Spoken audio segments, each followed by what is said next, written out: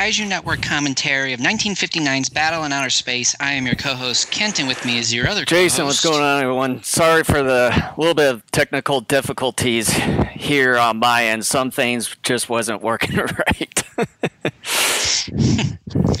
So we are doing a Japanese sort of, sci-fi classic. It is not necessarily as, I don't want to say well-known, but definitely not as, hailed as well as, let's say, the Mysterians, for example. And so this came a couple of years after the Mysterians. And so before we kind of get into the commentary, I just want to start off by saying that with the commentaries, we're not only here to do these to learn a little bit of something about the movie through our own research, but also just to have some fun, just to sit back and relax, give our own thoughts and opinions on the films as we go through them, and to maybe even have some fun by cracking some harmless jokes along the way as well. So before we go on, let's just give our quick little overview as far as our own personal opinions about this movie. For me, I'll start. This is a film I have seen, maybe a dozen times or so. I purchased this on the Toho Special Effects Collection DVD released by Columbia TriStar / Sony back in 2009. And it's become sort of a pseudo favorite classic sci-fi film of mine. I am a huge fan of classic alien invasion films, especially older films. I just kind of like how aliens and invasion films are portrayed with those particular classic films. It's one I've always kind of considered to be a pretty decent film. There are things about it that I think are done fairly well. There are things about it that I think are a little rough around the edges. But otherwise, I think it's a pretty decent film. Mm-hmm. When it comes to Battle in Outer Space, for me, I think I've only seen it once, I believe, because I know we've reviewed the film I would say a few years ago over on the podcast version of our show, and I do have that 3-film set that I believe that you gave me a few years ago that included H-Man, that, and then as well as the Mothra 1961 film. But the other day, I'm going to be I just bought the Blu-ray version of the H-Man and Battle of Outer Space, or In Outer Space combo through Amazon. So that's what I'm going to be watching for today's commentary here. But I can't really describe what my feelings were towards this film, and I haven't gone back to our previous show when we talked about this movie, so you can sort of say that I'm going to be going back in with a fresh mind on this film, because I just can't remember what my feelings were towards Battle in Outer Space. So even though I watched it once, still going in with a fresh mind on it. Yeah, for me, this film is pretty fresh in my mind. For quite a while, since about last fall, I've been showing my young son various kaiju films every so often. And this one I showed him month and a half ago. So this one is fairly fresh in my mind. It's definitely going to be a huge sense of deja vu. And like I said, I've already seen it quite a few times already over the years. So for me, I'm going to be watching the English dubbed version of this film. I have not seen the Japanese language English subtitle version of this film. I do have it obviously on the disc. I just haven't. Yeah, I'm going to be watching the Japanese version with the subtitles on, since I'm going to be having the volume down quite a bit here, so that none of the audio doesn't seep through, and especially with YouTube and all their terms of service and everything. So I at least try to avoid it. Yeah. So what we're going to do, if you have not joined us before, I'm going to go 3, 2, 1, go. When I say go, hit the OK/play button on your player, and we will get going. So are you ready, Yep, Jason? I got it highlighted on play right now. All right, so here we go. 3, 2, 1, go. FBI anti-piracy warning. So let me put this on the commentary cam so you won't see our ugly mug shots for for the rest of the time being here. Yeah. So anybody out there in the viewership, have any of you seen this film prior to today?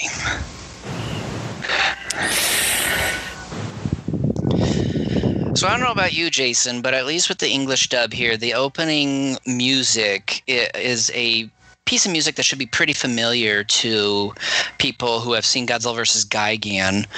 It is more or less considered the main march or theme to Godzilla vs. Gigan. For some reason, it sort of reminds me of, well, as far as the opening sequence, sort of reminds me of Monster Zero. Particularly when it comes to maybe like the coloring, the atmosphere look to it, just sort of how the film looks in a way.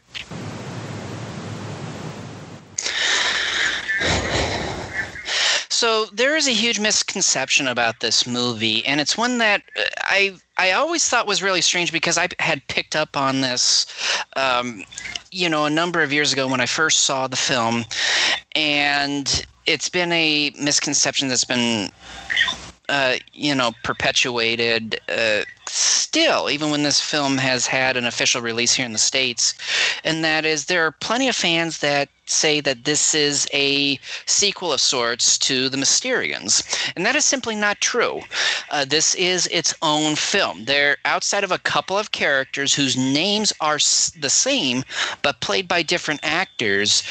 There are no other similarities or connections with The Mysterians.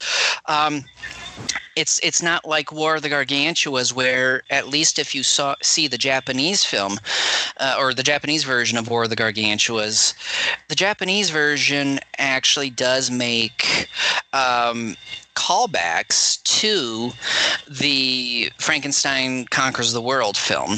However, with Battle in Outer Space, there are no callbacks to the Mysterians or anything of the sort. So this is its own film.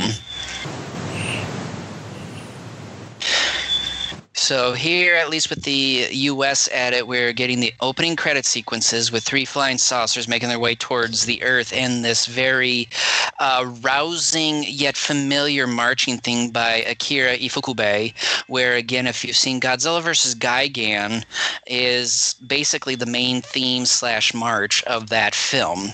And that movie, anyone who is familiar with the production history of that film, a lot of that film score was lifted from various other Godzilla kaiju tokusatsu films of previous years. Mm-hmm. Yeah, and apparently when this film was released in Japan, December 26, 1959, just the day after Christmas, it was released by Columbia Pictures in 1960. It doesn't say specifically when in the United States. It came it came as a double feature with 12 to the Moon.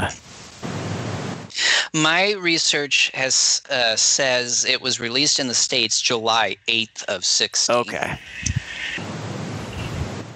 Yeah, from what I'm reading here, it didn't say what specific day. It just only said year here.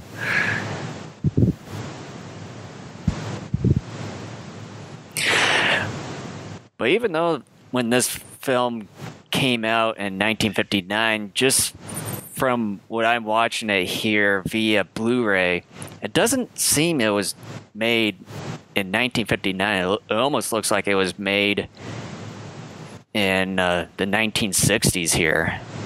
Yeah. It looks This fairly actor, nice, like the presentation of it on the Blu-ray here. yeah, the actor here playing the Lantern Man is Ikio Sawamura. Anybody familiar with the Godzilla series and any other tokusatsu films will recognize him in many bit parts throughout those particular films.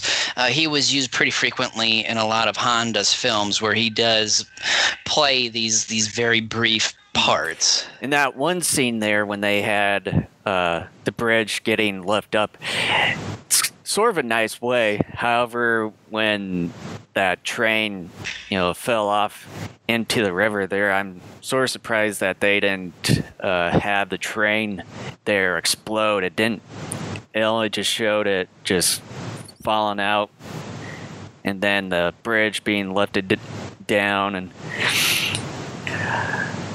I mean, with a lot of those sorts of train scenes or cars or what have you, when they fall off and then collide with something, you would expect it to explode or something there.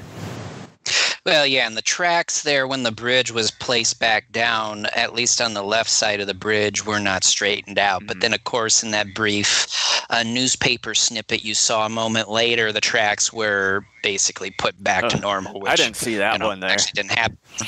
I would have thought that the way that bridge landed, I would have thought that almost all of it should have at least bent or just collapsed after sort of that hard landing there that it made.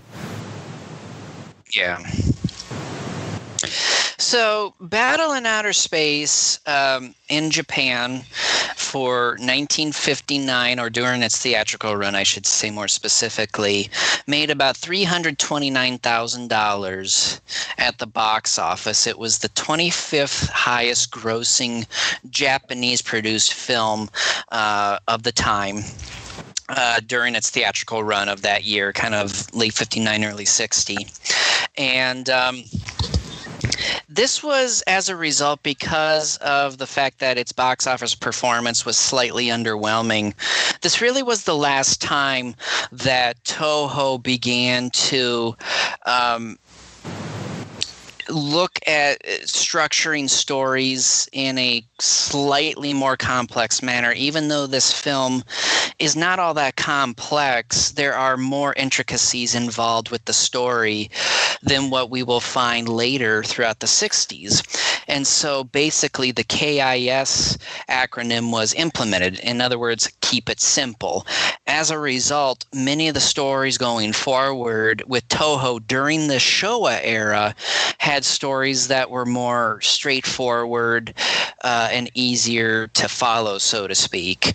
And this sort of was also a point, too, in which budgets, even by this point in 59, started decreasing ever so slightly. A lot of people say that kind of mid to late 60s is when everything like that started. Not necessarily true. It was kind of starting with this film, after this film, I should say, that the budgets started being cut just a little bit. They weren't cut as noticeably and as significantly as they would in the 60s. But already, at least with Toho, some of these special effects films were starting to see budgets ever so slightly decreased. And I don't know if you noticed that in the, I'm guessing it was the United Nations scene there, that they had a guy supposedly from China, and even though that this film was made in 1959, they still had the what apparently is now the Taiwan flag, even though that China was taken over by the Communist Party in 1949, 10 years prior, white is sort of amazing how they still did that, even though the Republic of China government at the time flew over to Taiwan there.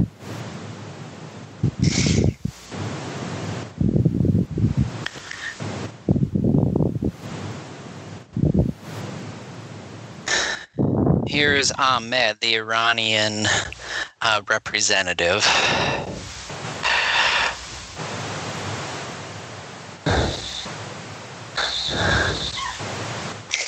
Yoshio Tsuchiya playing Iwamura.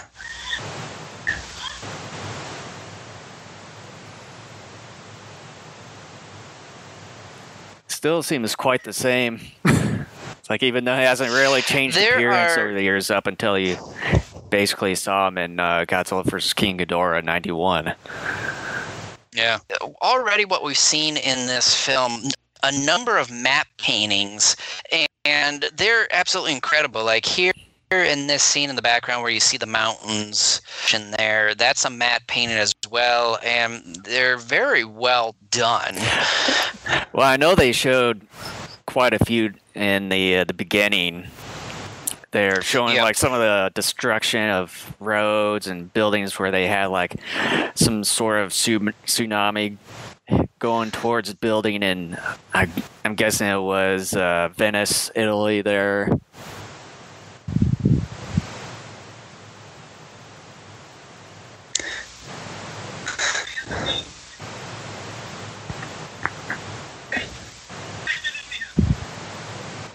This movie is very much in the fashion of the type of film Ishiro Honda would make throughout most of his tokusatsu movie-making career, and just sort of his own world view in many respects in terms of the countries of the world coming together in many of these UN/conference style settings to figure out a solution to the problem at hand.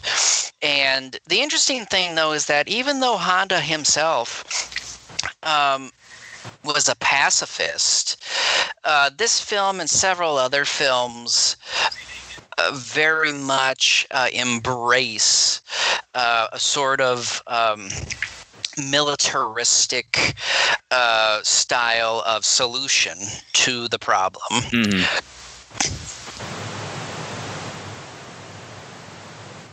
So our lead actor here, the one not carrying the gun there, the actor's name there is Ryo Ikebe, and he played in the movie Gorath. Anyone who's seen the film Gorath, he is the lead in that film as well. And the man sort of in the foreground to the left wearing the glasses, whose back is sort of to us, that is Koreya Senda.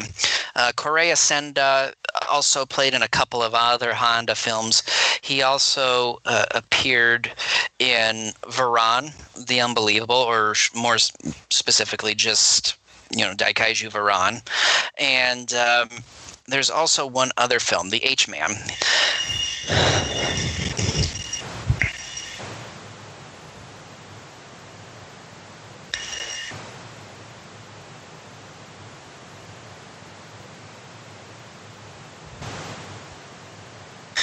It's so funny that this gun produces a ton of radiation, and yet they are not wearing protective gear, and they're touching this plate with their bare hands. And also just really not wearing any protective gear, for that matter. Well, that's what I had said, yeah. I will say with our lead actor, Ryo Ikebe, if I'm pronouncing that correctly, he is not one of my favorite lead actors. Again, like I said, I've only seen him in this film and in Gorath, and I've never really been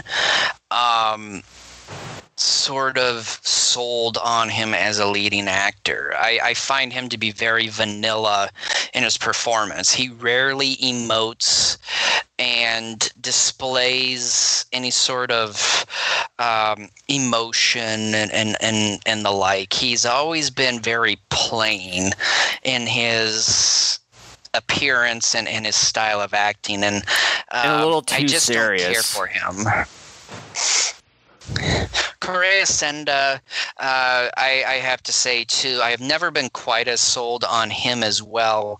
However, I do believe out of the three tokusatsu films I mentioned, this, Varan, and The H-Man, I do believe he performs a little bit better here, but that could also be due to the fact that he has a slightly larger role here than he does in those other two films.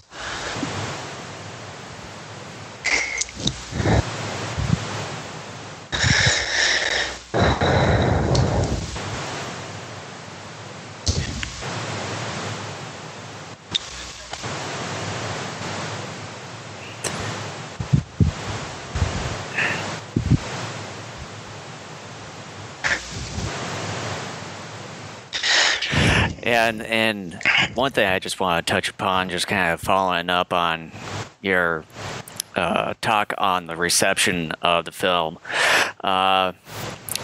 Apparently, a person named Howard Thompson from New York Times, he gave this film a mixed but a general positive review stating, quote, the plot is absurd and is performed dead earnest. Some of the artwork is downright nifty, especially in the middle portion when an Earth rocket soars to the moon to destroy palpitating missile base.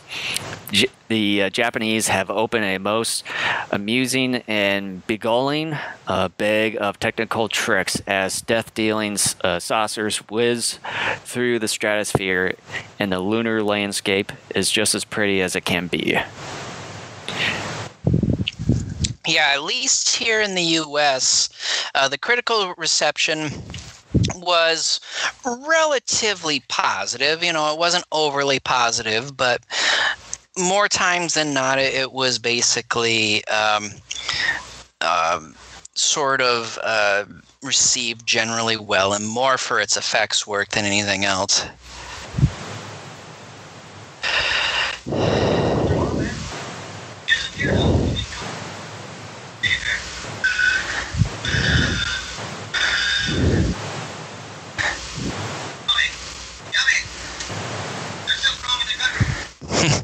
There's something wrong. And I forget that guy's name right there. I know I've seen him in a couple other tokusatsu and or other kaiju movies.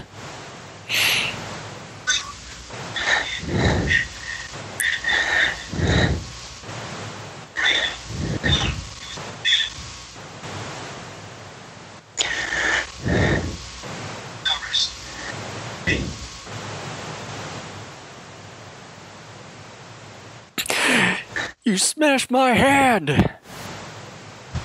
How did he get the gun back? He just gave it to the inspector. Now he has it again.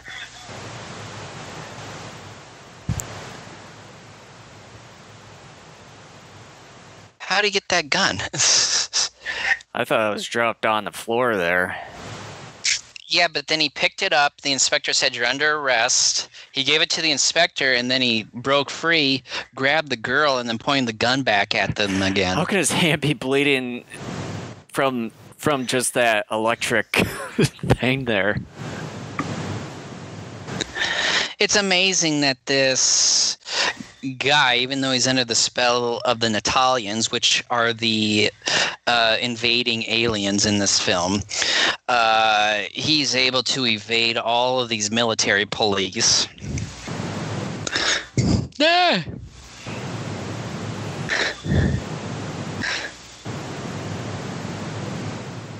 Yeah, let's get down. That's going to help you.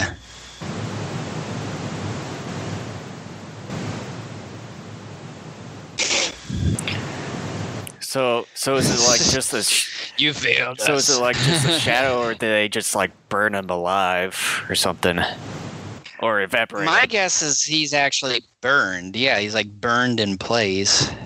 But still, like, why would that particular part be radioactive? Because his body would have shielded that area of the ground. And how would his cells be like stuck to the rocks there, even if it was radiated? Because I would assume he's vaporized and just kind of, you know, due to the intense pressure of the vaporization, that you would get small bits there on the ground. And wouldn't they be at least mutated from the radiation? I don't know. Toho science. I mean, these guys are willing to handle. These guys are willing to sit next to a ray gun without protective gear and handle plates that were shot with a radioactive gun too. So. Well, that's just Toho science, though.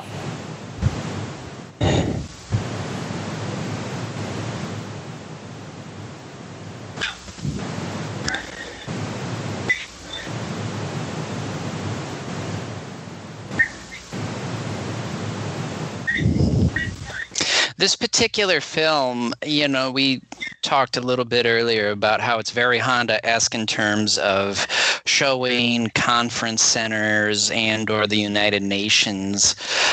This one is very heavy on these meetings. Oh, yeah. I can't think of off the top of my head anyways any other Honda tokusatsu film that shows more of these conference meetings than this. I think potentially, it's been a little while since I've seen it, but the only other film that I think that may compete with this one is The Mysterians.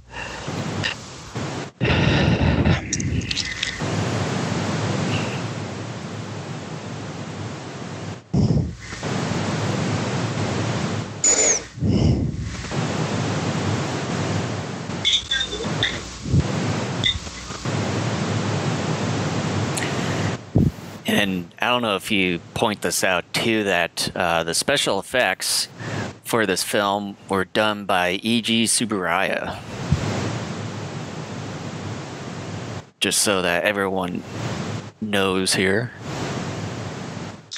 A small part of the reason why this film was made, too, since you bring up Eiji Tsuburaya, was that Tsuburaya was very fascinated about what the moon surface potentially looked like. And during this time, the Russians had sent 2 rockets to the moon. And so Tsuburaya, before anybody was able to either take photos of the moon's surface or even land on the moon, he wanted to create a film depicting the surface of the moon. It was sort of his own race to just kind of figure out what this looked like.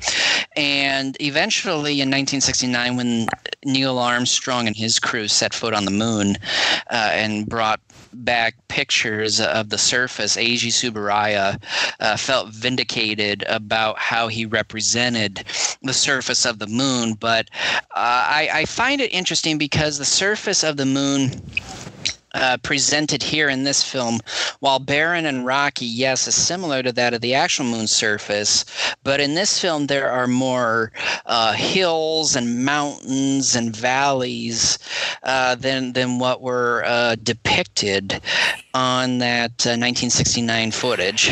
And with this movie set or made in 1959, wasn't that the same year when Soviet Union at the time launched Sputnik into space?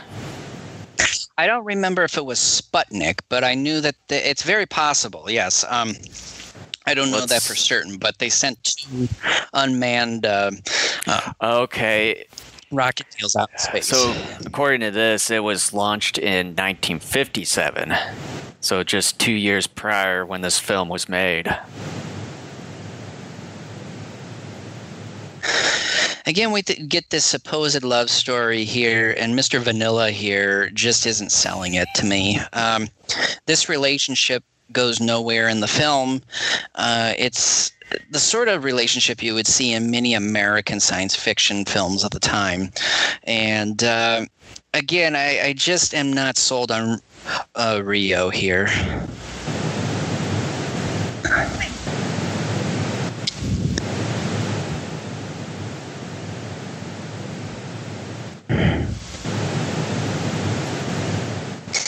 You should be worried.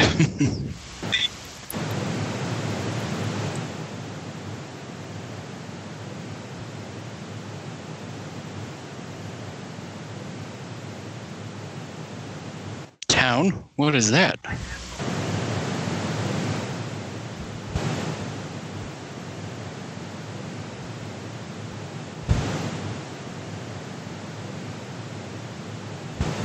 The ladies' man, Yoshio Tsuchiya.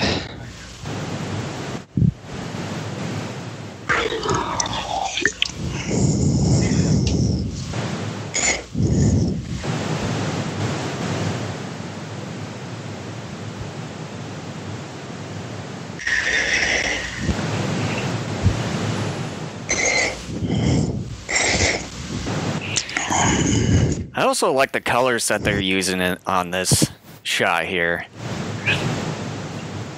It sort of reminds me of that movie House. The House. I'm guessing some of you might know it's It's a Japanese classic, but it's very weird.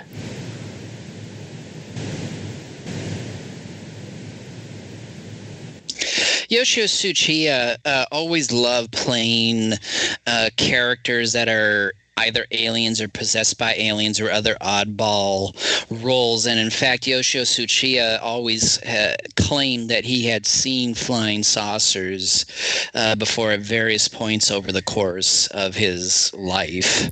Which I think is understandable, and I'm probably guessing why he likes taking on these certain roles where, I mean, he just acts like a normal guy and everything during these films, and then somehow in a certain point that he gets at least manipulated or taken over by certain alien races. Yeah, and another shortcoming of this film is the fact that we are approximately, we are approximately just a little over 25 minutes into the film when he becomes possessed. And the thing is that he's basically possessed throughout the rest of the film. And while it does have some consequences later, the stakes should have been so much higher, and the consequences of his being possessed showing up more frequently over the course of the film rather than sitting back and keeping it quiet for the most part until they get to the moon's surface. I don't think that this was played out all that well. What they should have done is, if they're going to possess him this early in the film, is to have his character try to commit more sabotaging or other acts of violence during the time he's possessed, or wait and hold off his possession until they get to the moon's surface.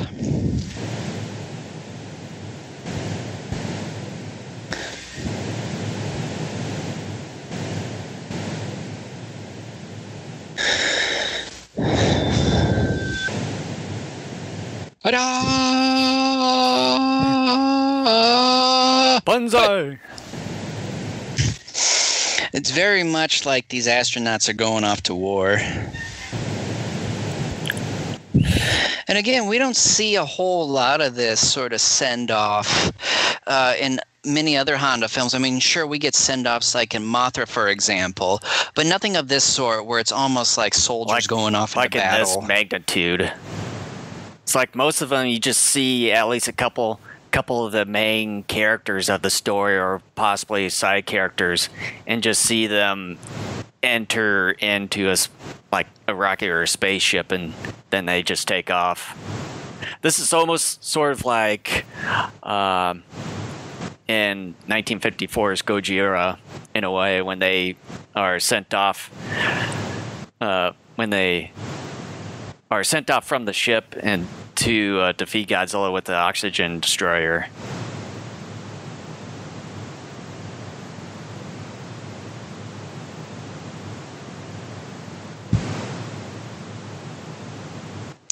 I always found these sorts of send-offs to be more work than what they're doing, because it's like, look, these people have not accomplished anything yet. Why all the confetti and the streamers? Well, they just gotta use them elsewhere. Wait for their return. Yeah.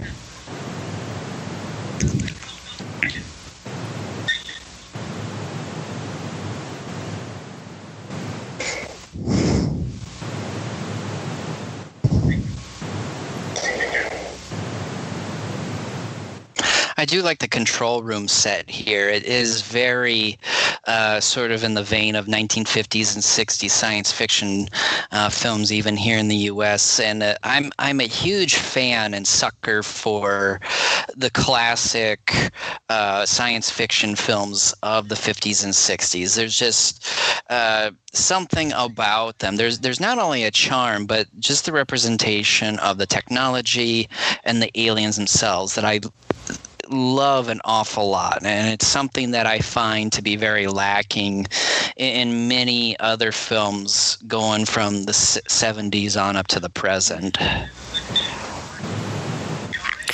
Spip.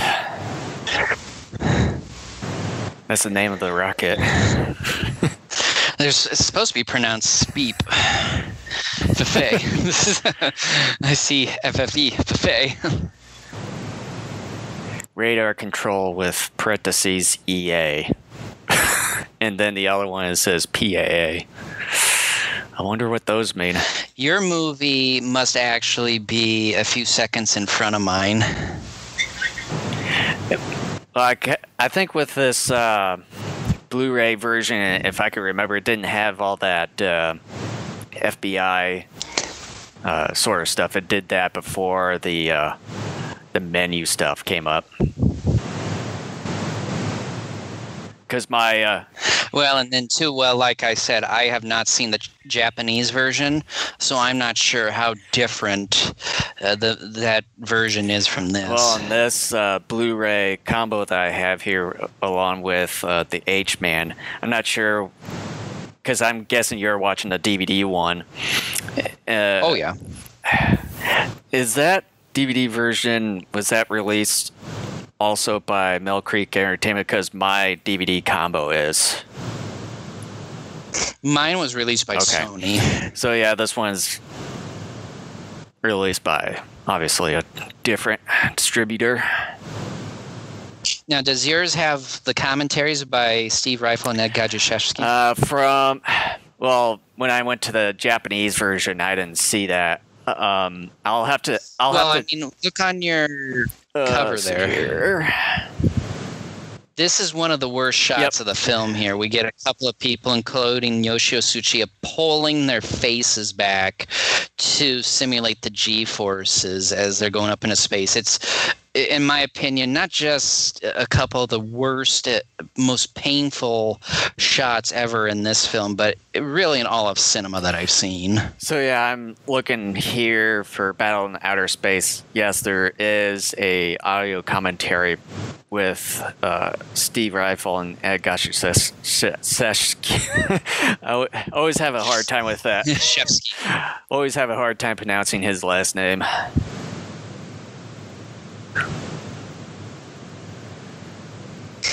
You have the English dub too, right? Yeah, this one has both English and Japanese versions of the film. Same goes for the H-Man as well.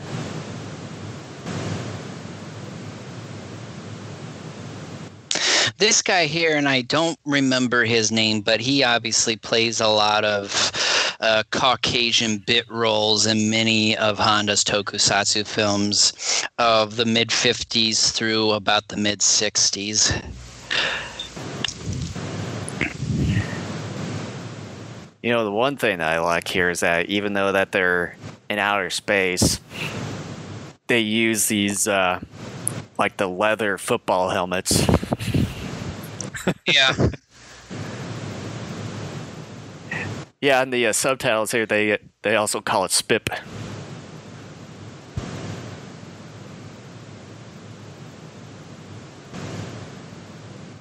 The thing is, though, that on board, and I have not heard anything as far as whether or not their ship has any sort of gravitational mechanism in place, but everybody here should be floating. Yeah. You know, just with the way that they are walking around in that rocket, I would assume that they might have something like that, but during that time, I'm guessing that they didn't realize of no gravity in outer space. Well, they did, because that one guy, when he unbuckled his belt, floated up, and Yoshio Tsuchiya was the one responsible for when they get to the surface of the moon. He is the one responsible for them filming everything in the sort of slow-mo floating manner because of the fact that there is less gravitational pull on the moon than there is the Earth, and even Honda for that as well. So responsible for more of the accurate representation of. Sorry, you're breaking up a little bit here. The moon. You're breaking up a little bit there. Yoshio Suya is responsible for how everybody Can you even hear me? walks. Yeah, I can hear you're breaking you. up a bit here. Your internet quality is getting a bit low quality right now.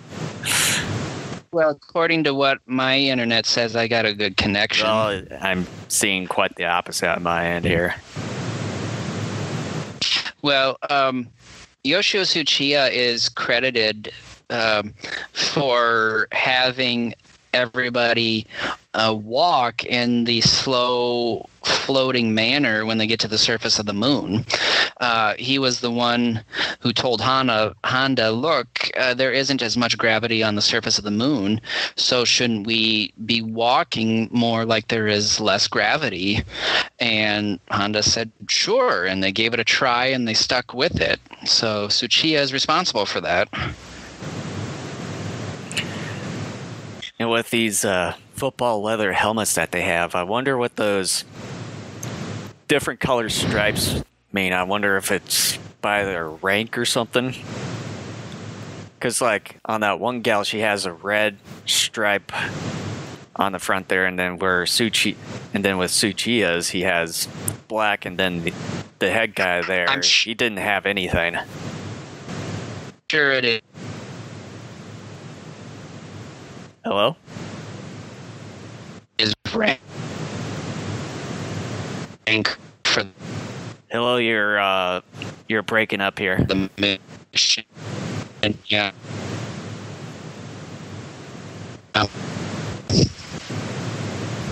You're really breaking up. I couldn't hear anything.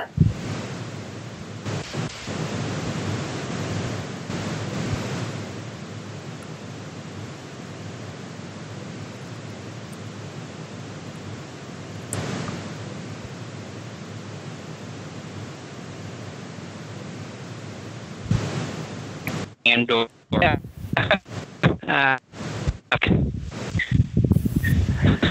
Your Skype is really breaking up there. Yeah.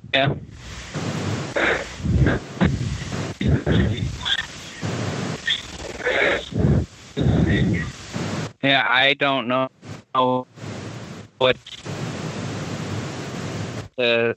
Yeah, I don't know what to make of it. It's showing that I've got good internet, so it might be on my end. Well, that's just great. Why don't you try at least restarting Skype here? I'll send you a link. You hear me? Yeah, I can hear you, but your audio is really low and your video quality is terrible.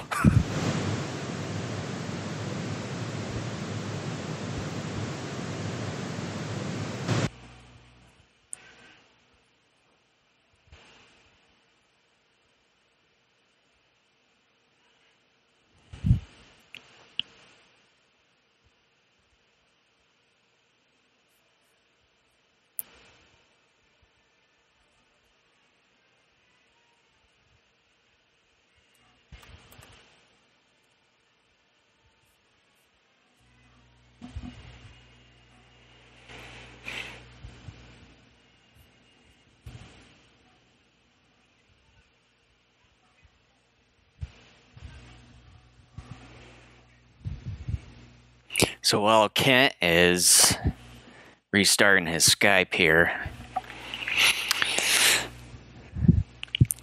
right now everyone within SPIP 1 here is figuring out that Tsuchiya is basically infiltrating and trying to destroy everything in the ship here just by touching random buttons and switches and everything here, trying to cause to have the spaceship blow up. Then we got a comet here going towards the spaceships or rockets.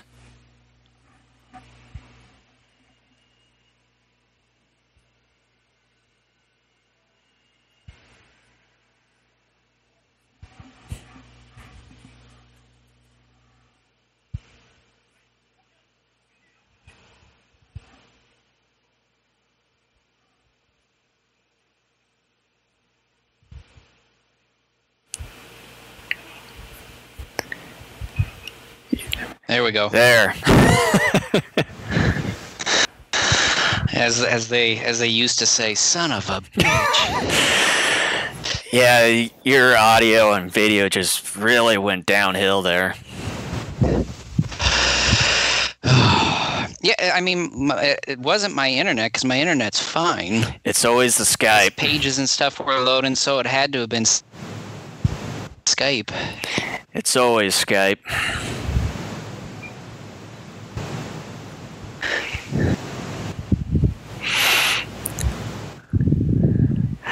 But yeah, while you were out for a few minutes there, I was just mentioning about how everyone on the ship finally realized about Tsuchiya and trying to destroy the spaceship there.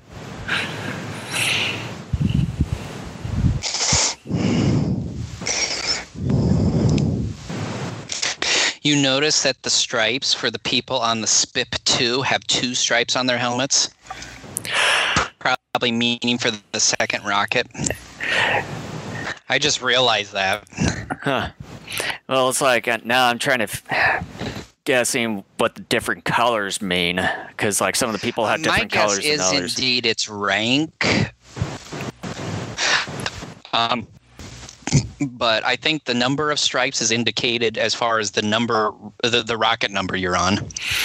Which makes sense. I don't remember which rocket number. Was but it then, one or but then two? you have this guy right here who doesn't have any stripe at all.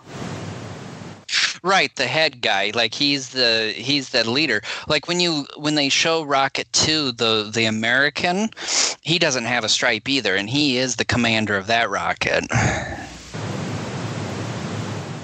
If they ever show the second rocket again. Never again. Oh, there we go. Yeah. Yeah, you're several seconds ahead of me.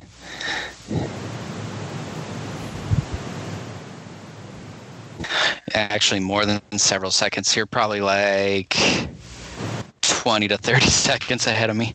Oh, wow. Boy, those FBI... Well, like I said, I had that FBI anti-piracy Those things probably take a while. warning on mine.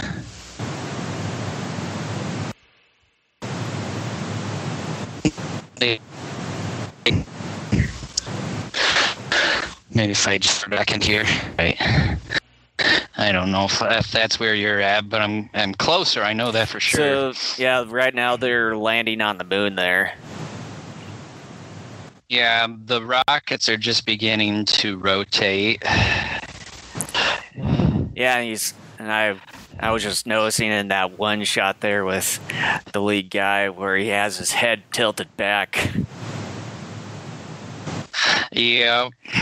Yeah, he's the only one in that guy too, but the other crew members, they didn't really do that.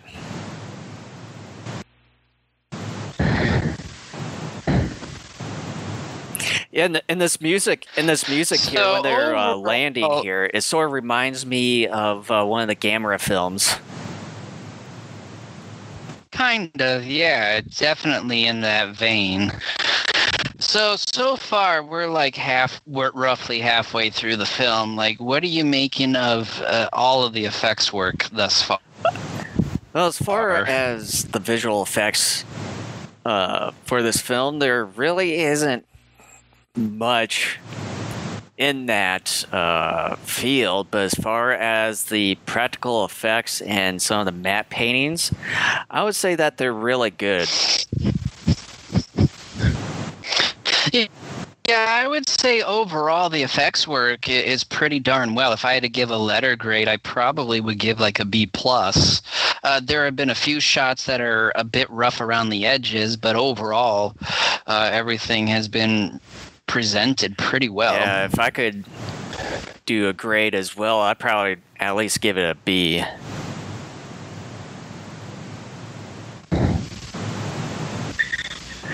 Yeah. I will say, though, too, despite the fact this movie runs, just ever so slightly over an hour and a half. The pacing at times is uneven and slow. For example, I would argue like the last 10 or so minutes since they've been making their way to the moon have been slower than what is necessary. At least I probably would say it's not as slow compared to Latitude Zero. Latitude Zero is almost a 2-hour movie for starters. And yeah, I mean, Latitude Zero is really something else. I keep forgetting that movie exists, honestly. My subconscious is probably purposely like, no, this thing doesn't exist. It's like I want to keep forgetting about it. Oh, while I think about it, there's at least one other film we have not discussed and we have not done a commentary for that I need to put in the notes thing here. And this... That is the green slime. Also reminds me of Monster Zero, like this whole setup here. And I'm probably guessing that how that movie was sort of influenced in a way was because of Battle in Outer Space. Oh, I'm sure. Yeah, Battle in Outer Space was probably hearkened back to for some of these setups and shots.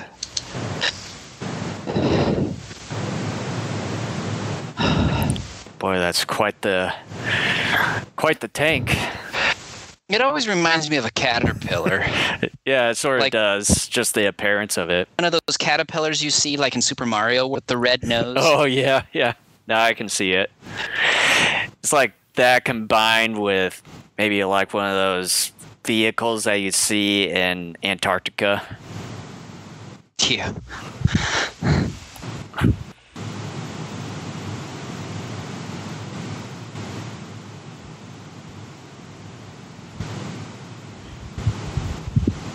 Oh, look, the Earth. How cute it is. Shut up.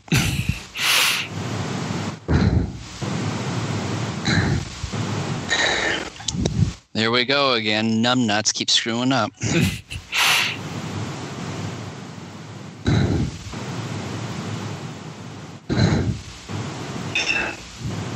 Yeah, I didn't have it on here.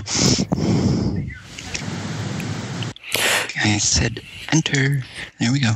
Well, the thing about the green slime is that I don't even have that movie yet. It just recently, like in the last year or so, came out on Blu-ray. I got the DVD of it, but I should probably see how much that's going right now on Amazon. And I know, I think it was it a year or a couple years ago when G-Fest was showing that over at the Pickwick the day before? Yeah, I think so. It was like a couple years ago. And then I think it was last year. Last year, the year before, was an anniversary of the film, and Kevin Horn gave a panel discussion on it. Okay. Yeah, I'm only just seeing the DVD version of the green slime. Oh no, there we go. There's Blu-ray. So that's going for $18.20.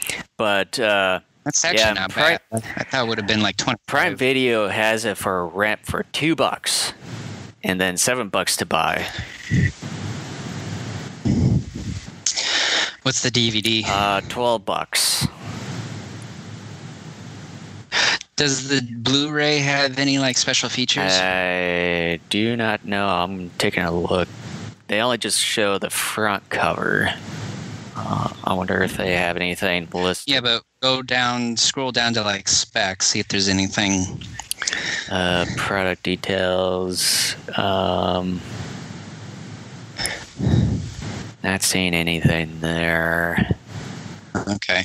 Yeah, because there isn't much known about this film. Kevin even said that during the panel, and that's why that particular panel was such an open discussion, just because a lot of information or anything about the film is just sort of lost. So it is an interesting movie. I think it is a film you will want to own. Well, I know I was thinking about going to see that, and I know I mentioned about that to you because I know these last few or so years that we've been tempting to go to see some of these movies over at Pickwick, but we end up not doing it. I think we need to do that next year. We just need to do it one of these times. Just do it. Just do it. Just do it.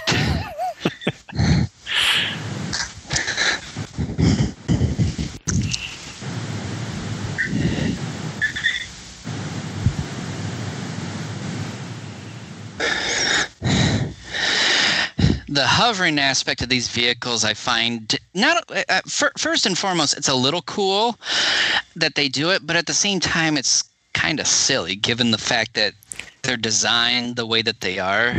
It looks a bit awkward.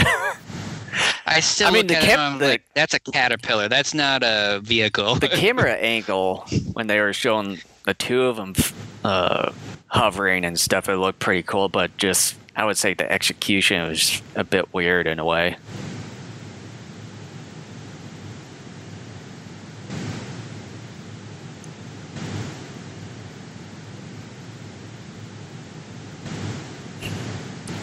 Did you notice too, even on the helmets, that they have the color stripes, and even the ones from the Speep 2 have 2 stripes?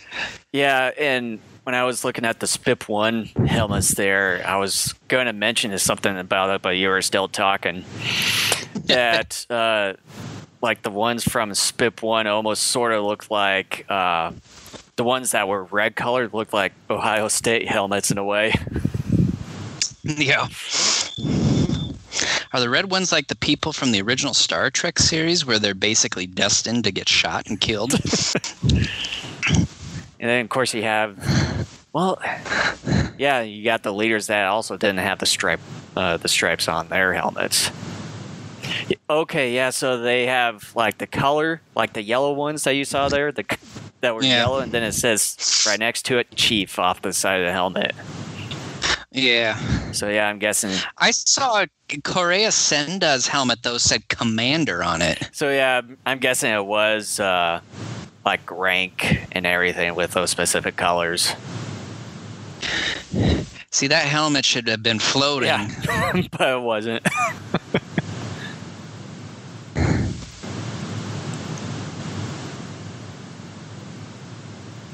I do like how they actually just have it horizontal, like have that entire set up vertically, though. Yeah. Crack. That was kind of some bad acting.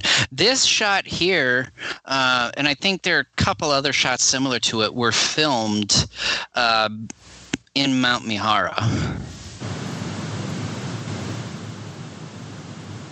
Which is sort of cool in a way, because then maybe about 25 or so years later, they use that as one of the sets for the Return of Godzilla, or the main plot. Yeah. Or the ending scene, I should say. It'll be cool that one of these days, whenever I go to Japan, with Mount Mihara being part of the Tokyo prefecture, like just take one of the, like a day ship or something, and just go over to Mount Mihara.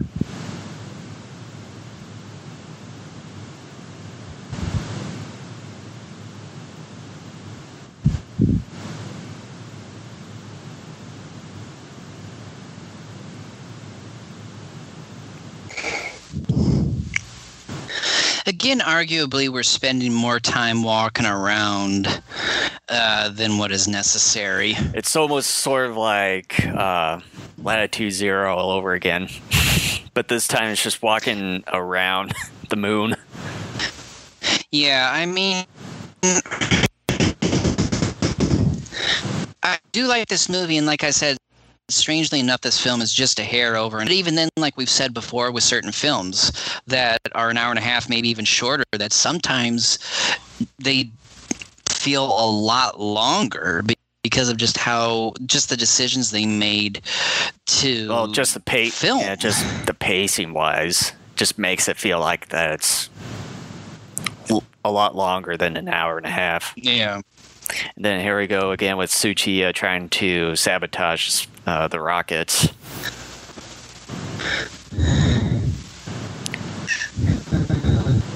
Hey guys, look what I found! A tunnel!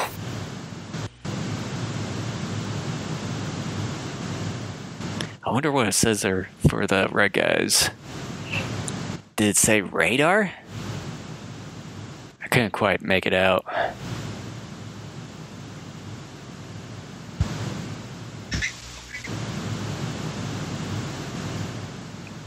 Radar? What? I can't even quite make it out. I'll tell you. Derpy derp.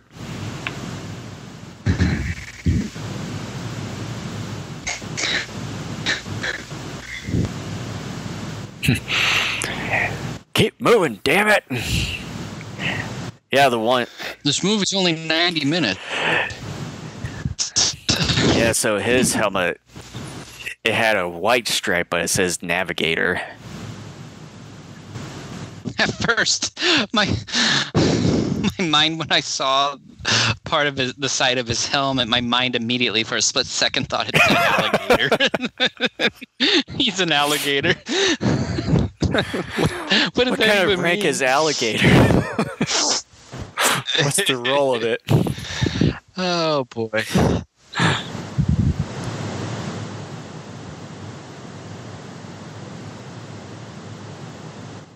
He's an alligator. Well, it does sort of make sense because he's just sabotaging. I go chomp. Well, he's just sabotaging the like the spaceships and everything. Go around like an alligator to a wildebeest. Yeah, but alligators aren't saboteurs.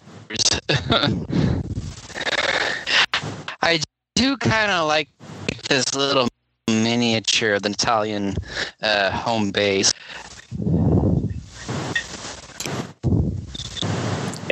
It reminds me of the Mysterians base when it was in Earth, in a way. It was like a spinning breast. That one looked pretty cool.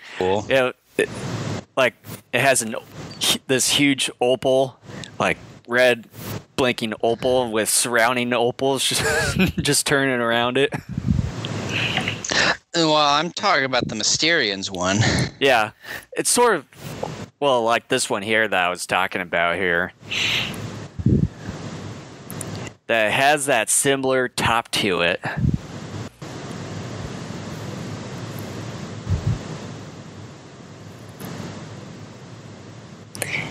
And then I would like to know what some of the other things are around that main base there. Well, we are never going to find out. And then here we have always these characters always reminded me of like Star Wars characters. They kind of look like some of those stormtroopers you see from Return of the Jedi. But then again, maybe George Lucas stole these helmet designs. Or maybe like Spaceballs.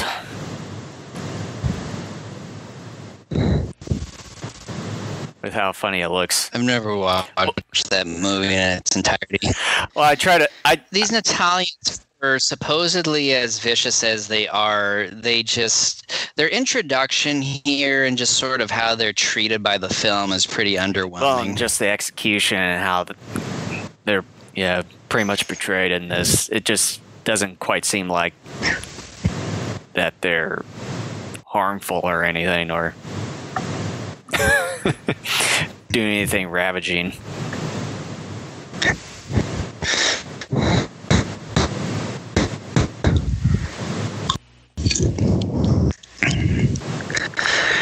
So it took them, probably a half hour to go from one rocket to the next?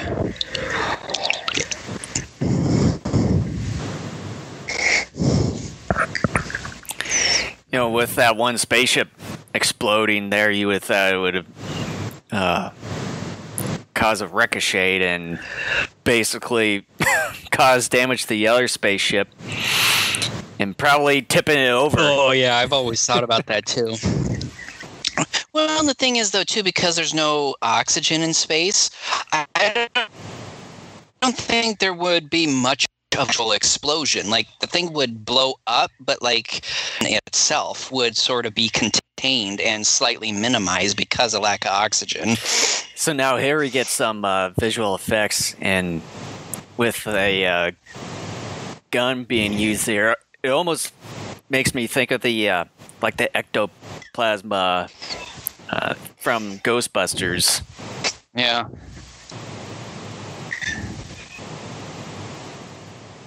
Idiot! You just bomb rush the crowd. What kind of an idiot are you? And the sounds that the Italians are making, I think it's probably the same ones that were used for the Mega Neurons in Rodan. Mega Neurons, yeah, exactly. They're like zombies. Again, it's very underwhelming, their representation here. And I like how that gun just completely evaporates all the Italians there. Yeah.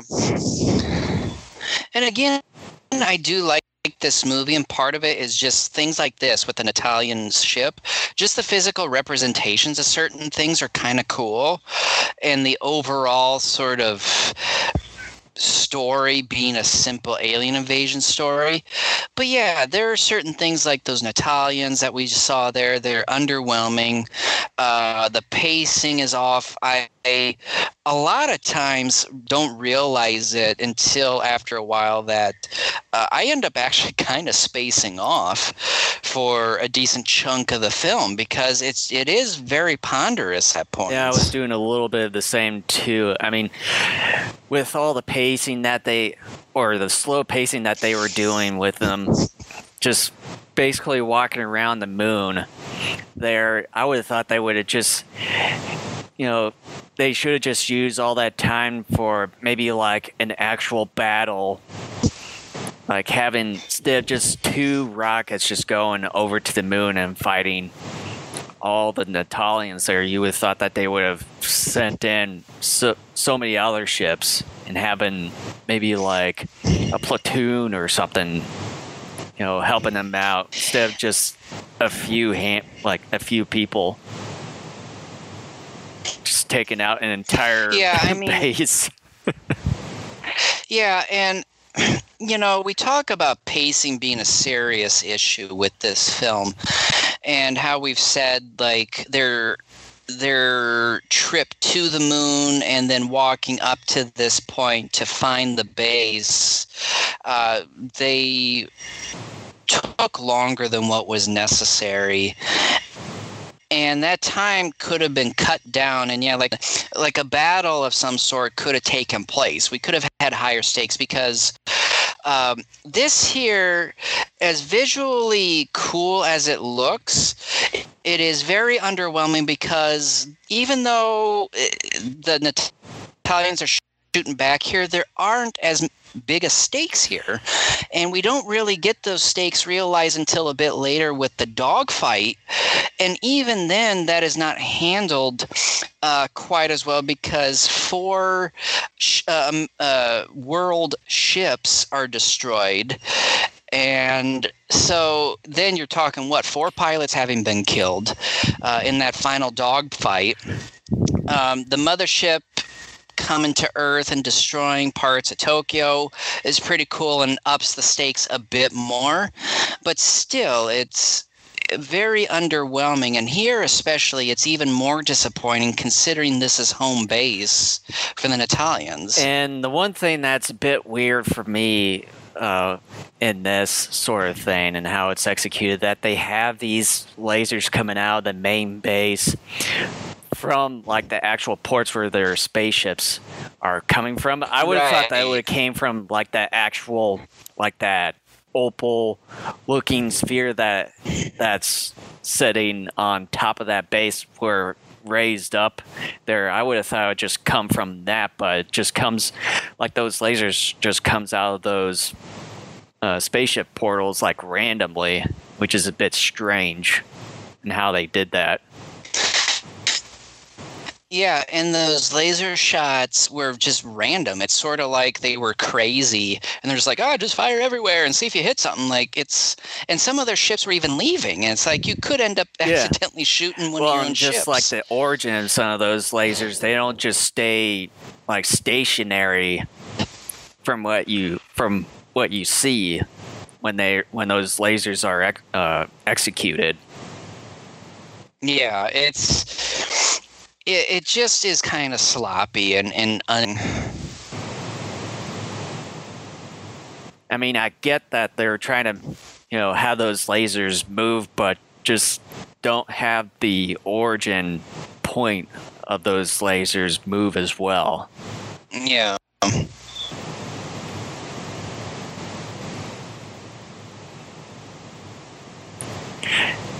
Since they're in outer space, you would think that they would have a separate chamber within those caterpillar tanks with like a separate room just to suck out all the like the vacuum, or just try to keep the oxygen within those caterpillar tanks.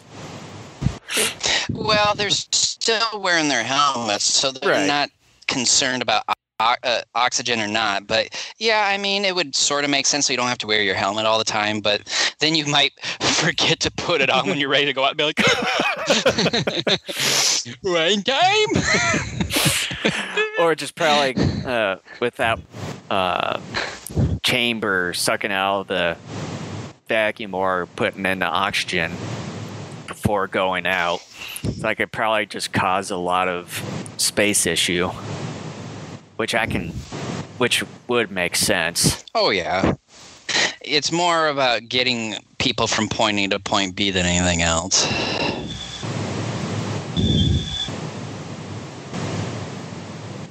I will say that how the saucers fly, I never once have noticed any sort of strings or anything like that as those things fly. Yeah, and I'm trying to just take a closer look at some of these on Blu-ray here that I just haven't really seen any string yet.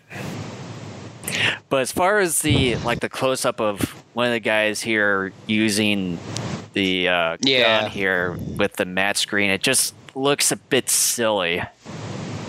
Yeah, it's that way too on the DVD. It has to do with the whole blue screening and everything. It's unfortunate, but oh well. I mean, even though you can't see the glass bubble, at least he's still wearing his gear. So even if it wasn't a bubble, you could still say, hey, at least he has his gear and he's not like... It would be a completely different story if he didn't like have his helmet on. Well, I can at least see just a little bit of it, but just barely due to the matte screen there. And then here we have a kind of a stupid quagmire that the people from the second rocket have gotten themselves into. This to me is kind of frustrating too, because it does nothing but to pad out the film again. And it's supposed to create tension, but it really doesn't, because there are no actual consequences that come of this.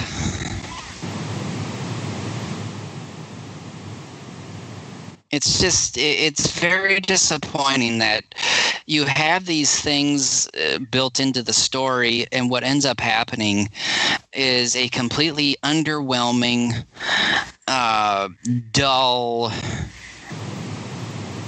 moment. It cheats the audience is what it does, because you have enough of these moments over the course of the movie, and very rarely, if at all, are there any consequences to all of this. Yeah. But yeah, like you said, it just adds more padding to the movie, which it really shouldn't. It is. It really shouldn't be. It's like it shouldn't just extend the whole story. And then now you see them arriving at the rockets and everything. They just only see one of them exploded, which was SPIP 1. But SPIP 2 is still standing as is.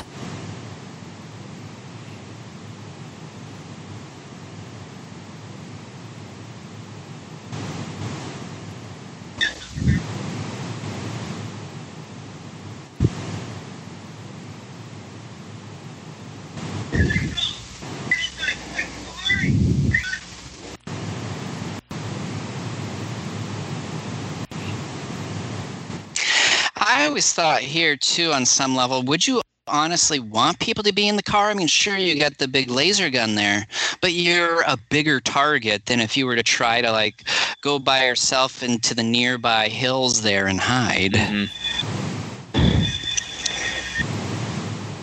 That's a little unbelievable there. I mean, you think the ray gun on the Caterpillar tank would be more effective than just a regular individual gun there. Damage, but you would really need to be firing a decent amount of time at one of the to blow it up. And you can see there with the lead actor that he was trying to tell the guy to get away and everything, but he didn't really have the facial expression.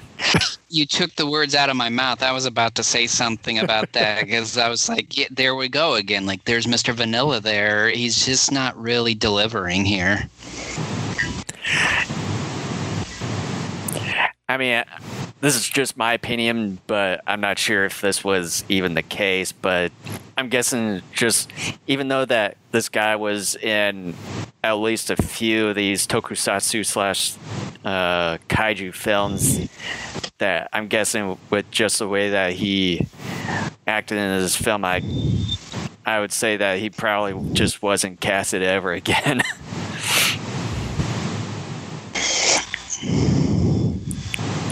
But I'm not sure if that's just really the case. But that's just my opinion. He movies, but yeah, as far as tokusatsu films, he wasn't in many of them. Because I'm guessing the last one that I know that he was in was Dagora. Maybe? No, he wasn't in that one. I thought it was. I think this was... The last one was Gorath. Because that was 62. When was Dagora made? 64.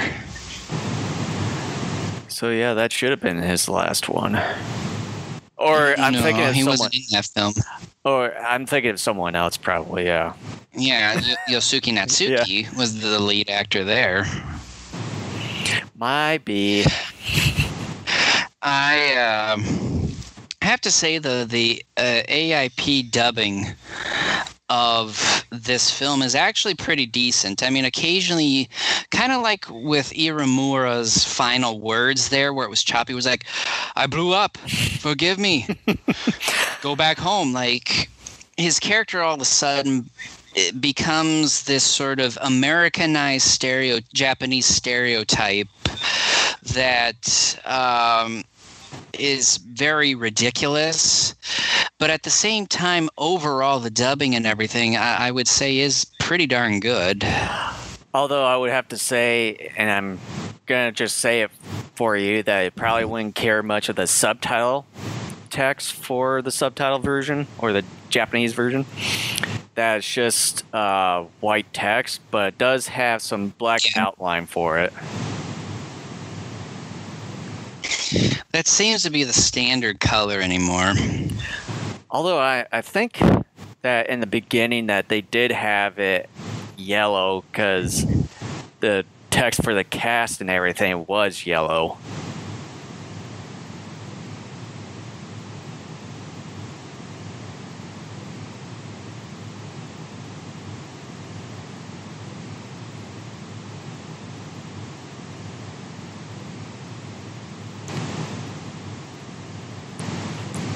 You know, I just realized that in the couple scenes that they had for this, the last couple scenes that they had for this United Nations meeting room, that they never show the nameplates of the different countries nor their little flag things again. Yeah. Well, I'm thinking like a couple of those shots there were actual either repeats from earlier in the film or were separately filmed during the same time as those earlier shots, but then inserted for this section. Couple of dolls there. I mean, the miniatures otherwise, though, are pretty cool, and I do like this matte painting here. Yeah.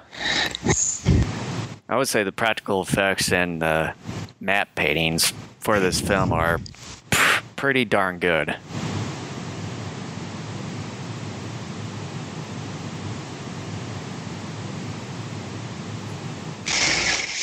Orbit plot. They should have had a big chart like that for the plot of this film.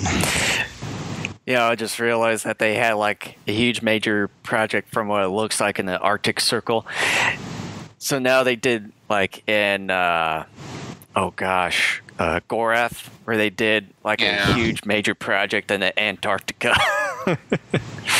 Oh, yeah. So now Toho's done major projects for both sides of the world. Yeah. Kong Escapes, was that the Arctic where Doctor Who originally was based? I think that was the Arctic. For some reason, something's telling me Antarctica. Or it could be somewhere else. I'm not entirely sure. It was in one of the poles. I want to say, though, it was the Arctic. It's been a while since I've last seen that film.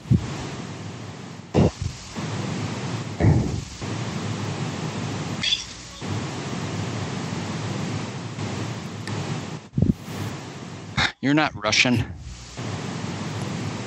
It's like he disappears. Well, I thought that guy was supposed to be... Because, earlier in the film, that guy was right in front of the... Canada nameplate when he was at the UN. Well, yeah, but they were saying like Russia over, and then they go to this guy. Yeah.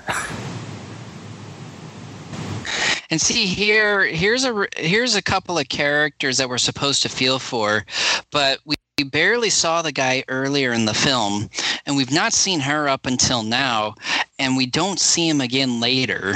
So again, they're trying to create stakes, but the characterization is such a piss poor job in this film that you're just kind of like, don't get killed now. Like, it's just...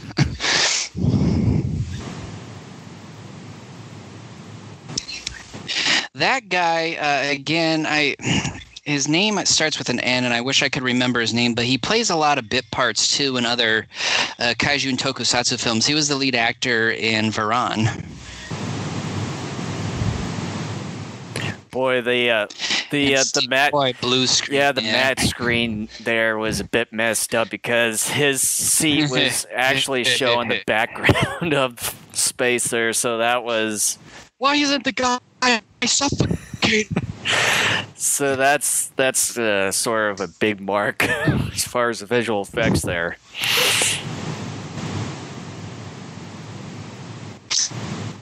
Yeah.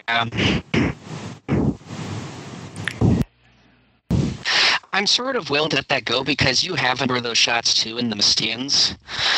You have more of them there than you do here. Oh, yeah. It is an eyesore, but I sort of forgive the films for that. And so now you got the Monster March going here.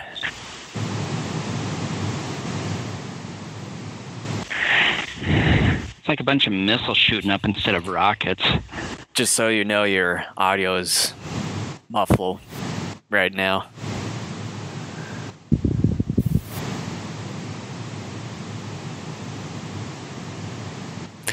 Yeah, I can hear you. It's just your quality is going bad again.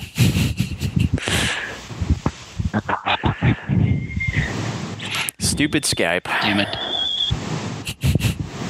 Good. Okay, now it's starting to clear up there.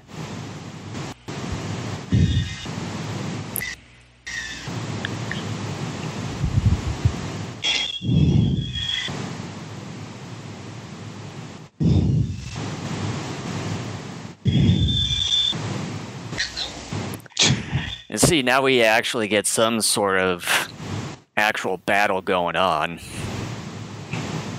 Yeah, I mean, and it comes within the final, the final 10 minutes of the movie. Can't believe we're close to being done with this. I know, it's crazy when we do these commentaries and they're gone lickety split.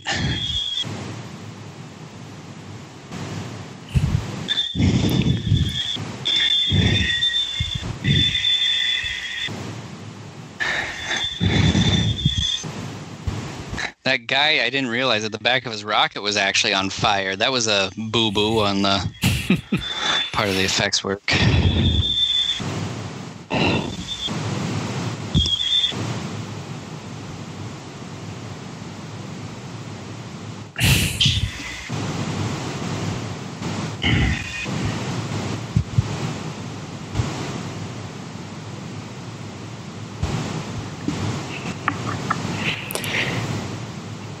And then again, like with these Natalian spaceships, like their origin point of these lasers, they're just a bit random in places. They just don't really stand still. Yep. You read my mind again. I thought about saying something like a minute ago, and I'm like, nope, not going to. Well, it has to be said. Yeah. Stuff that has to be said.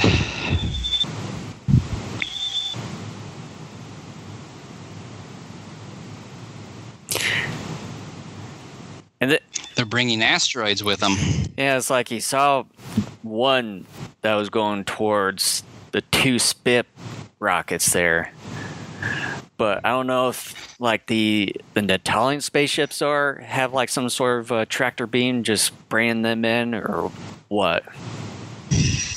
They don't really explain. I would assume that's what's going on, like the mothership's bringing them in or something. It's like there's just really no explanation as to why those asteroids are coming in.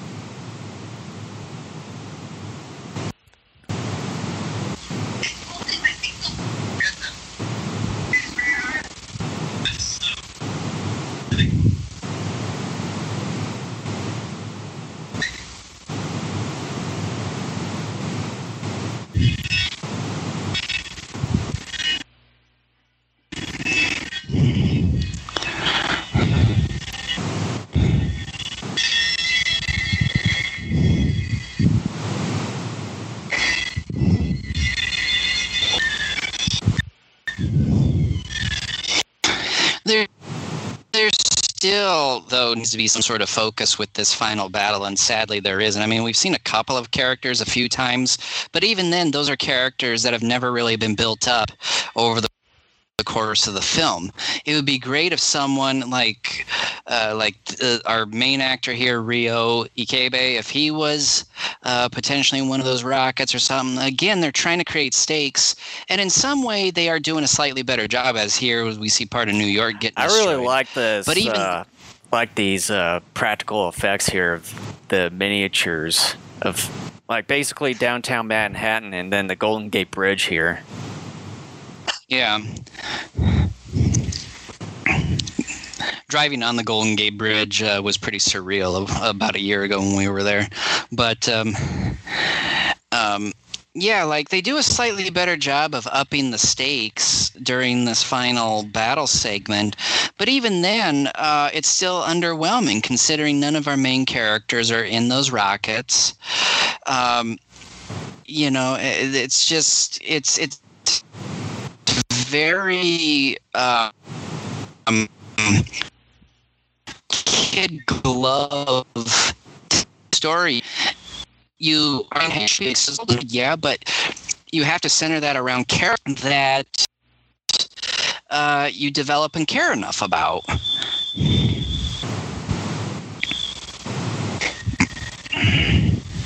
Oh, sadly, I think I see a few thin strings on these ships as they're in Earth here. Yeah, I can barely see it, especially on this main ship. Yeah. I do like how this mothership beam operates here. I do like that. Yeah, with like this anti-gravity thing here. It's just the way that beam was shot down. It sort of reminds me of the Independence Day beams. Again, you read my mind. It's like they say, great minds think alike. So don't fuck with us. That should make that in a teacher. Great minds think alike, in parentheses and smaller text underneath. So don't fuck with us.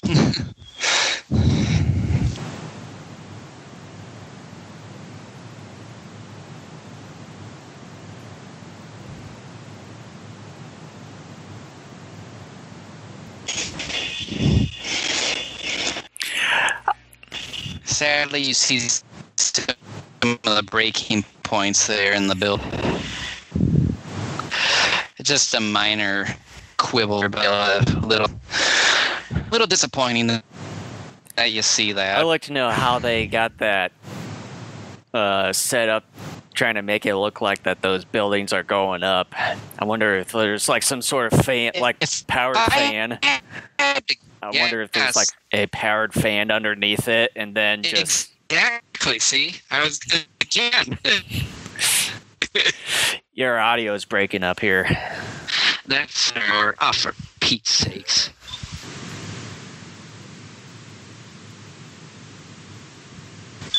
What about now?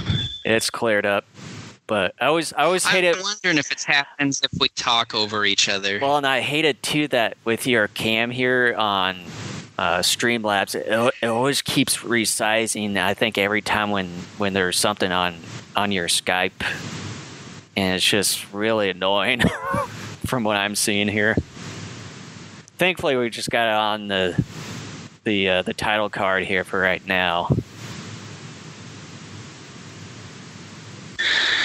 Pretty soon, I'm not going to be able to talk on here. I'm going to be like Wile E. Coyote, just holding up different cards to talk about what I want to say. Yeah. Yikes. Your damn cam here. Stop spurging out.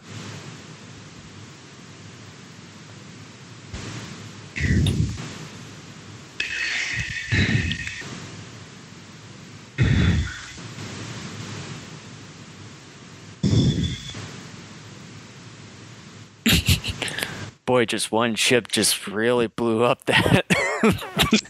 Someone's going to pay for that. Numbnuts, you're letting them crash into your hangars. Well, whoever was the one that was operating that one huge laser and radar Rio beam. Ikebe goes, oops.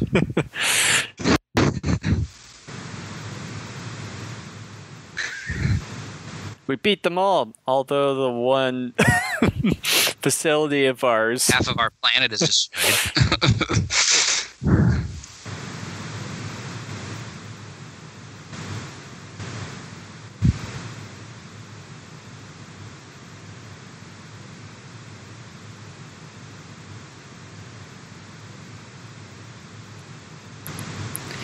Even though they say, "Oh, we beat them all," but there isn't really any celebratory going on here. Yeah. Which is really underwhelming. So what happened to the mothership again? Oh, now they do it. Jesus, boy, they're really late. Double checking there. What's that? So what happened to the mothership? I don't know. That's a problem with this movie. I don't know. I mean, they were just like really late in their celebratory, and like they just really delayed it. Well, they were still trying to double check to make sure that there was no. Still, other I mean, alien they should have seen it, because didn't they have like some sort of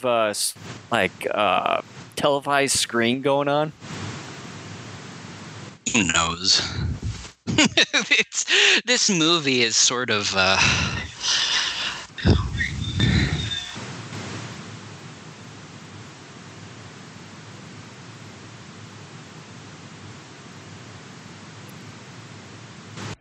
But yeah, I would say the pacing and some of the cutting in this film is not done quite well, I would say.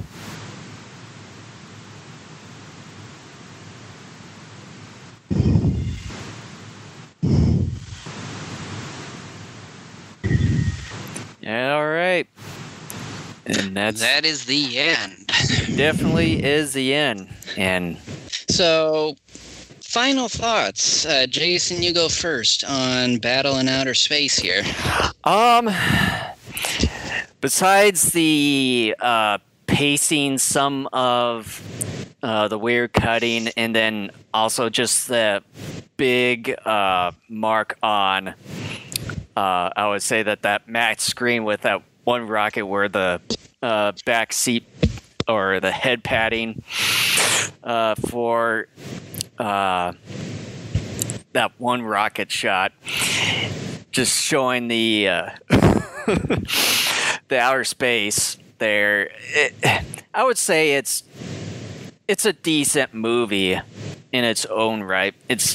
But I would say it's the execution. It's a bit mixed, I would say, and I would at least maybe give it a decent C plus for the film, and I'd probably just give it like a rent, just to at least give it a watch. Yeah. Again, like I said, I saw this about a month and a half ago. And watching it now, especially sort of with, our own podcast critical eyes, so to speak, to try to give our listeners more of an objective take on the film. And the fact that we both pointed out discrepancies here and there throughout the course of the film.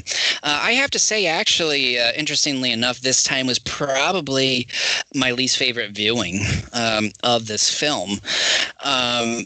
There are definitely some things I like about the film. I would say most of the effects work is pretty good. There are definitely some moments where it is a miss, but I give them an A for effort. The acting leaves a lot to be desired. Part of that, though, too, goes along with character work. Characterizations are very one-dimensional in this film. We really barely know anything about even our main character, and even then there's not enough there to substantiate us caring about him. Rio Ikebe, again, I'm sorry, he might be a good actor. I don't know, because in the couple of films that I've seen him in, he has not sold me on his ability. And the story is straightforward, and there's nothing really wrong with that. But at the same time, it is slowly paced in several key areas, and that should not be necessary. There should have been different decisions made to bring in more action. Heck, even you could have taken some of those moments, cut them down, and use that time elsewhere in other parts of the film to, let's say, either flesh out the story and or your characters more. This time around, like I said, I actually look at the film now in a more negative light now this time after doing this commentary. I think from an effects and visual standpoint, it is a fairly neat film to look at. But when you start following the story and everything, it's kind of dull and it's not quite as entertaining. I would, if I had to give it a letter grade before this commentary, I probably would have given it a B minus coming into this commentary. Now I probably give it a C minus, maybe even a D plus. I'm actually pretty disappointed now in this film, sadly, and it's understandable now as to why this movie just isn't heralded to the extent like a film like Mysterians. Part of that, though, too, is because you have a better cast in that film, and the story is fleshed out better as well. And then, of course, when you have great actors like Akihiko Hirata, Kenji Sahara, etc., any sort of lackings within the story, good actors can make up for it in many ways. Here, you just don't quite have the cast. I mean, sure, you got Yoshio Tsuchiya, but even then, he's pretty underwhelming, sadly, in this film. And that leads me to believe it has more to do with the writing, and I think that's very apparent throughout. If I have to give the letter grade for this film again, said Sinus D+. I still think, though, for all, it's still something that I think every tokusatsu fan should see at least once. I have to give it a rent for my final grade because, again, I do think the miniature work and all that is quite good. It's a visual, fun film, but like I said, when you come down to the story and characters, it's incredibly lacking. Mm-hmm. Again, which is unfortunate. Yeah. I still give it a rent, but I'm actually more disappointed in it now that we've gone through this commentary and we've really sort of started seeing it slightly more critically. Mm-hmm. Yeah. So otherwise, can't really think of anything else besides if you want to subscribe to us on our social media or streaming networks, we certainly are on these following streaming networks: YouTube, Twitch, Facebook Live, Periscope, and DLive. And then we have the audio versions of our shows over at Apple Podcasts, Google Play, iHeartRadio, Spotify, and TuneIn. And then you can also follow us at these social media networks. Here, just search for Daikaiju Network. And we also have our own website over at daikaijunetwork.com. But so if you can see on the main cam, this is how spurging out Kent's cam is from Skype there. Like every time it gets really, really annoying in a way. So, and I'm trying to resize it every time here, and then it's just really annoying for me. Gosh darn it! Stop spurging out for me here. Yeah. So otherwise, I can't think of anything else at the moment for the time being. Mm-hmm. Yeah, so thank you so much for watching and or listening, and we'll keep you posted. Yeah, definitely. Oh, gosh darn it. Thanks for joining us. Yep. Take care, everyone. We'll see you next time. I'm not sure when we are going to be announcing either our show or the commentary. I already have an idea, so... Okay. Just... zoom it right there again so you can see my ugly mug for one more time. So otherwise, thanks for watching and take care, everyone.